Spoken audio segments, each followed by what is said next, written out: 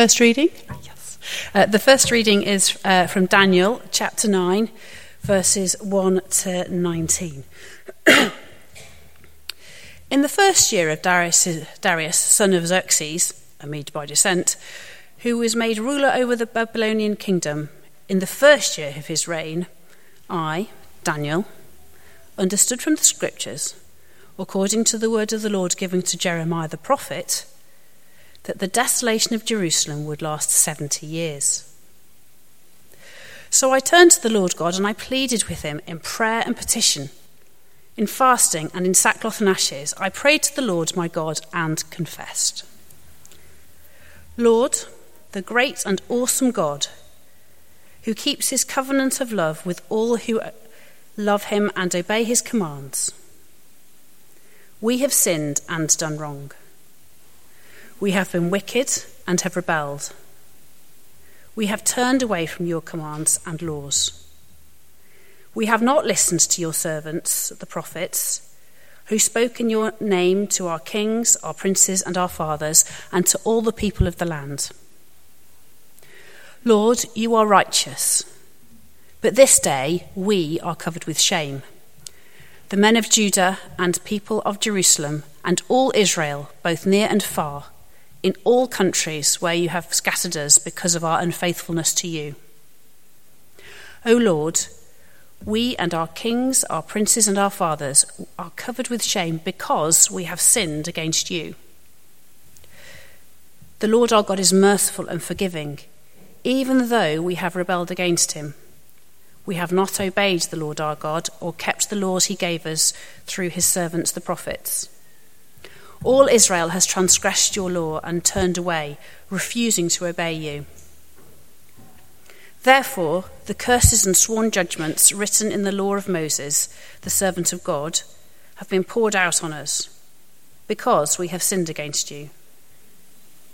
You have fulfilled the words spoken against us and against our rulers by bringing upon us general disaster. Under the whole heaven, nothing has ever been done like what has been done to Jerusalem. Just as it is written in the law of Moses, all this disaster has come upon us, yet we have not sought the favour of the Lord our God by turning from our sins and giving attention to your truth.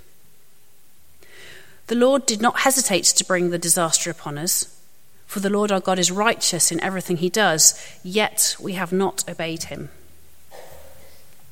Now, O Lord our God, who brought your people out of Egypt with a mighty hand, and who made yourself a name that endures to this day, we have sinned, we have done wrong. O Lord, in keeping with all your righteous acts, turn away your anger and your wrath from Jerusalem, your holy city, your holy hill. Our sins and the iniquities of our fathers have made Jerusalem and your people an object of scorn to all those around us. Now, our God, hear our prayers and petition of your servant. For your sake, O Lord, look with favour on your desolate sanctuary. Give ear, O God, and hear. Open your eyes and see the desolation of the city that bears your name. We do not make requests of you because we are righteous, but because of your great mercy. O Lord, listen. O Lord, forgive. O Lord, hear and act. For your sake, O my God, do not delay, because your city and your people bear your name.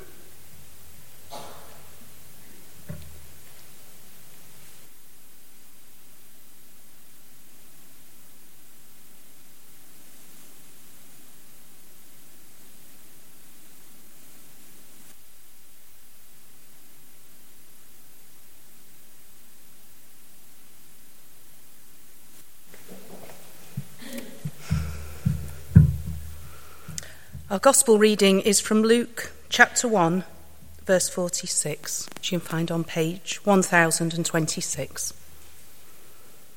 And Mary said, "My soul glorifies the Lord, and my spirit rejoices in God my Saviour, for he has been mindful of the humble state of his servant. From now on all generations will call me blessed, For the Mighty One has done great things for me. Holy is his name. His mercy extends to those who fear him from generation to generation. He has performed mighty deeds with his arm. He has scattered those who are proud in their inmost thoughts. He has brought down rulers from their thrones, but has lifted up the humble. He has filled the hungry with good things, but has sent the rich away empty. He has helped his servant Israel, remembering to be merciful to Abraham and his descendants forever, even as he said to our fathers. This is the gospel of the Lord.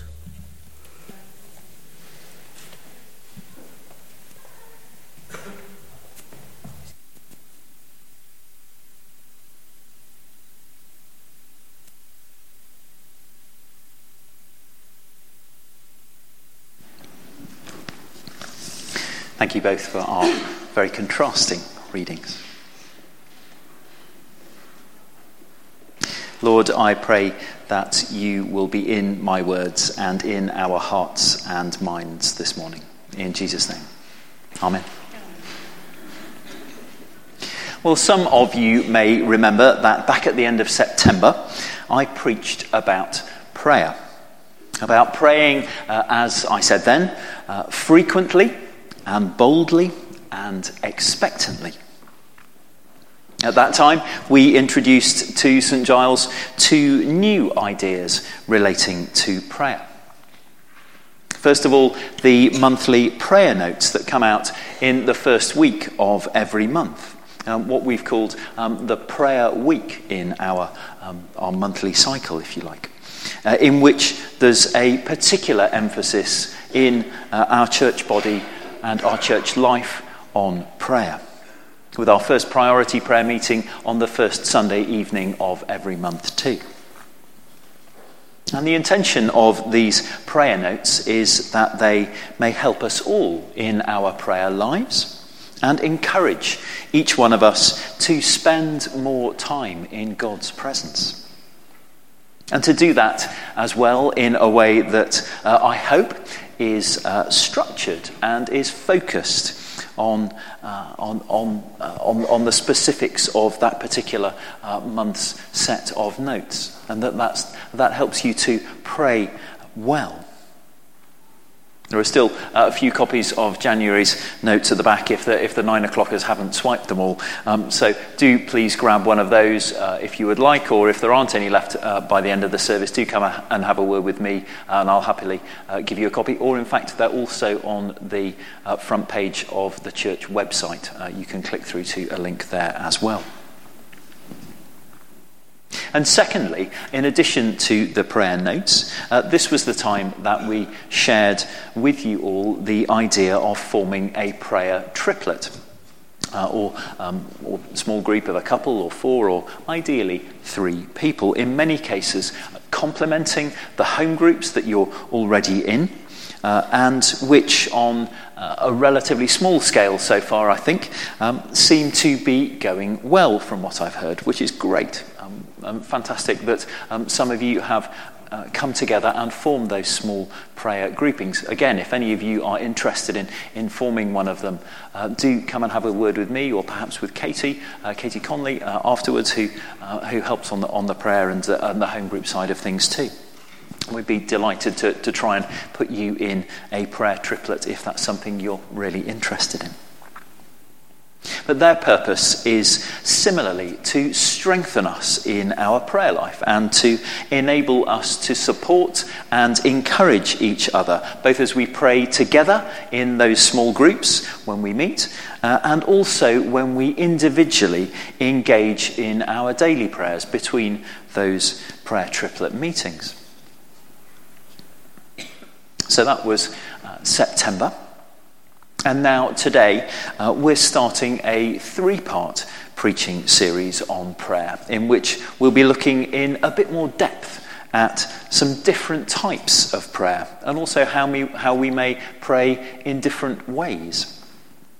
perhaps praying both in reaction to different situations, but also praying proactively, taking the initiative with God, taking his initiative into our lives and into the world around us. And over the next couple of weeks after today, Lee and Peter Watkins will be speaking about some areas of our prayer life, such as giving thanks to God, interceding for others, listening to God as we pray, and petitioning God. That's a technical way of saying asking God for help. But today I'm going to be giving a brief overall introduction to the series and then sharing with you about two of the fundamental types of prayer. And those are adoration and confession. So when we talk about prayer, about a prayer life, what is it that we mean? There are endless definitions of prayer, of course, almost all of which reflect the individuals who offer those definitions to us. Being a good Anglican, I've gone and done some digging, and I found what 3 past and present Archbishops of Canterbury have said about prayer. Michael Ramsey, who was Archbishop in the 1960s and early 70s, describes prayer very gently, I think. He says it is the keeping of a little time in the conscious awareness of one who is friend as well as creator and saviour. There's a real intimacy to that picture that he gives us. On the other hand, Rowan Williams, who is perhaps a rather cerebral, intellectual former archbishop, says that prayer is not one little bit of Christian activity set apart from the rest of our Christian life, but it's that space in our lives where something about God and something about ourselves comes into a slightly clearer focus. And as I shared back in September, our current Archbishop, Justin Welby, has said that for him, prayer is simply sitting before God and allowing him, through Jesus, to shape who we are. It's a more active, a more transformational definition, which focuses on the power of prayer to bring about change. Finally, and perhaps most radically, the very influential Swiss theologian Karl Barth, who was very strongly influenced by the resistance of many in the church to first Nazism and then communism. He declared that to clasp hands in prayer is the beginning of an uprising against the disorder of the world. 4 very different definitions. I don't know which you relate to most closely, but I think it's clear for all of them that prayer is an activity that is profoundly relational. It's about encounter between each one of us and with the person of God. It's growing in our relationship with Jesus Christ. And the good news is that we can all grow in this. In fact, Rowan Williams is particularly self-effacing when he talks about his prayer life. He is very open and honest, and he says that we all, he included, feel that our prayer life isn't as good as anybody else's, and there's always more that we can do, and that comes from an Archbishop of Canterbury. So we're in good company if we feel that way about our prayer life, relative perhaps to those around us. I know certainly I feel that I don't spend enough time praying, and I would like to pray more and pray better, if you like. It's completely normal as well, I think, to find that at times, perhaps when Especially we may feel ourselves to be far away from God, or that he appears not to be listening to us. That praying can be difficult. It's entirely appropriate for us to say, I need help with how to pray. After all, the disciples, all but one of whom went on to do great things for God. They asked the most direct question to Jesus on precisely this question. In Luke 11, we read that as Jesus finished praying in a certain place, one of the 12 came up to him and he asked him, Lord, teach us to pray. It's perhaps when we think of prayer as a relationship with God that it becomes clearer to us, for this relationship to work well, that we have to be in a good place relative to the God with whom we wish to speak. If we think about when we want to have an important conversation, perhaps with our spouse or our child, with a close friend, or even with a colleague at work, we know how important it is that the background to that conversation, the atmosphere, if you like, in which we want that to happen, that is good. It's very much the same in our prayer lives. That's not to say that when we're in the midst of a crisis or there is chaos all around us, we can't cry out to God in prayer. Absolutely, we can do that, and he hears us just the same.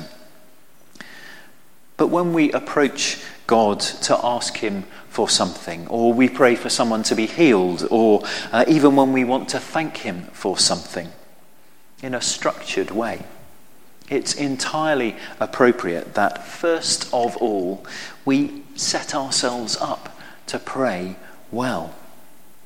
That we get ourselves in a good and a right posture in relation to God. And this takes two forms. Adoration, which is all about him, and confession, which is all about us. It's important to say that adoration is not some sort of strategy to manipulate God. God doesn't somehow need us to flatter him, if you like, in order that he'll listen better to what we're going to say to him. Adoration is an attitude that contextualizes what we are going to say to him, what we are going to ask of him. Our second reading this morning from Luke's Gospel, perhaps familiar to us, particularly over the recent Christmas season, is perhaps the most extraordinary example in the whole of the Bible of adoration. Not that there aren't many good examples too in the Psalms. Go and have a look there as well. But Mary's song of praise to God, having just become pregnant with the infant Jesus and having just joyfully met as well her relative Elizabeth, who is similarly expecting a child. Mary's song of praise to God is a remarkable thing. My soul glorifies the Lord, and my spirit rejoices in God my Saviour. She starts her praises. From the very inmost part of her being, she praises the Lord, lifting her voice to declare the character and the acts of God. The Mighty One has done great things for me. Holy is his name. The Lord is mighty. The Lord is holy. He does remarkable things. Mary praises God. She comes before him in a position of adoration for its own and for his own sake. And we, when we pray, are called to do the same. God loves it when we spend time in his presence. And as amazing as it may seem, we actually minister to God himself when we join together in adoration of him. It's praise for praise's own sake, but it also places us in a posture before God in which we're in awe of him, of all that he is, his majesty, his glory, and all of the extraordinary things that he does. And in doing so, in recognizing God's power and his love and his mercy and grace, we then move on to the rest of our prayers in an attitude of increased faith, of increased hope, of greater expectancy and greater trust in the revelation of who he is and what he can do. C.S. Lewis, who wrote the Narnia stories, said that in commanding us to glorify him, God is inviting us to enjoy him. That's great, isn't it? That prayer can be enjoyable in this way. Adoring God, glorifying God, is a thing that brings joy. In joining with Mary in this adoration, we too enjoy him and enjoy being in his presence. I don't know how you may start your prayer time currently, whether that is in a position of adoration. Maybe in future you might like to enter this posture of praise through reading one of the Psalms. Maybe singing a hymn to glorify God, or playing a piece of worship music in the background. But if you don't already start your time of prayer, your regular time of prayer, with praise to God for his own sake, I really encourage you to do that. See the difference that this makes to your boldness in your prayers and the ways in which your prayers are met. So adoration is all about God. What then about us? If we're to place ourselves in a good posture from which to pray, just as it's important to declare how far above us God is, it's equally important for us to acknowledge how far we fall short of his plans for each one of us, individually and collectively. Daniel, serving in the Babylonian court in our first reading, Daniel realizes from his reading of the scriptures just how long it's going to be that the people of Israel will be kept in exile, away from the promised land, away from their holy city of Jerusalem. And he is distraught. He's absolutely bereft. In verse 3, we see that he comes in penance before God. He fasts. He wears sackcloth and ashes, which at that time was a sign of repentance. Daniel is desperate that God restores his people to the land of Israel and the city of Jerusalem. Lord, hear and act. For your sake, my God, do not delay, he prays. But he only prays that after he has confessed and he's asked for the Lord's forgiveness. Daniel's not only confessing his own sins to the Lord, but he confesses on behalf of all the people of Israel. Lord, we have sinned and done wrong, he declares. We have been wicked and have rebelled. We have turned away from your commands and laws. The whole nation has done wrong repeatedly and in so many different ways, as Daniel goes on to set out, detailing the various things that the kings have done, the people have done, the priests have done. So many ways in which they've fallen short of God's plans for them and turned away from him. Daniel knows that if he's to ask something of such consequence from God as to take his people back to their land, something so much on his heart, but that's also, in human terms, so vast an undertaking, that he has to acknowledge before God that the whole nation of Israel has done wrong over many generations, and to ask for his forgiveness for all these wrongs that have been done. He has to, if you like, clear the channel of communication between him and the people of Israel and God. But we can see too, actually, that Daniel intersperses his confessions, this multiple series of confessions, also with praises to the Lord for who he is. He knits his adoration and his confession together in this one prayer. Lord, you are righteous, he declares. The Lord our God is merciful and forgiving, even though we have rebelled against him. Daniel declares who the Lord is and the great things that he has done. God's forgiveness is costly. The price of his forgiveness, ultimately for us all, is his own Son dying on the cross. If we are to petition him that he might intervene and he might answer our prayers, surely it's only right that because of that sacrifice he has made for us, we therefore ask for forgiveness for all that we've done.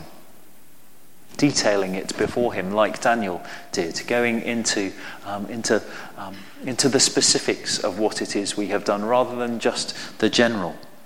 Only in that way can we really articulate and be forgiven for what it is we have done.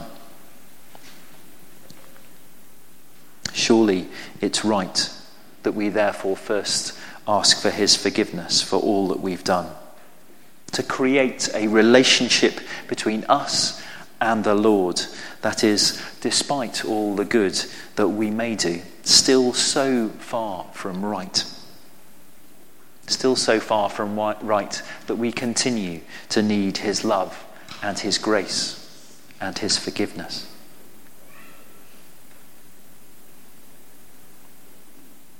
So I hope after this introduction and this overview of adoration and confession, you're now ready, or at least you will be in time for next Sunday, for Lee and his sharing with us about perhaps what we might think of as more bread and butter types of prayer, thanksgiving and intercession for others and petition. We know that if we're able to come before God in prayer, to be in relationship with him, and both allow him to shape who we are and have him act in the world as we entreat him to do, we know that our posture towards him must reflect his glory and our need for his forgiveness. It's my prayer that in doing just that, in being in that posture of adoration and of confession before God, it's my prayer that both individually and as a church family of St. Giles, we'll grow in the frequency and the boldness and the expectancy of our prayers. And that we'll see God move in our lives and in our community as well in an amazing and exciting new way. Enabling as we pray in the prayer that our Saviour taught us, his kingdom to come. That's my prayer. Will you join me in that prayer too? In Jesus' name we pray. Amen. We're going to take a brief moment of quiet now to reflect individually on adoration and on confession. Perhaps silently to pray in our hearts words of praise to the Lord. Or perhaps to set ourselves up to pray, to come to communion as well in a good posture before him, confessing where we haven't followed in his ways. Let's all bow our heads in that quiet prayer for a few moments.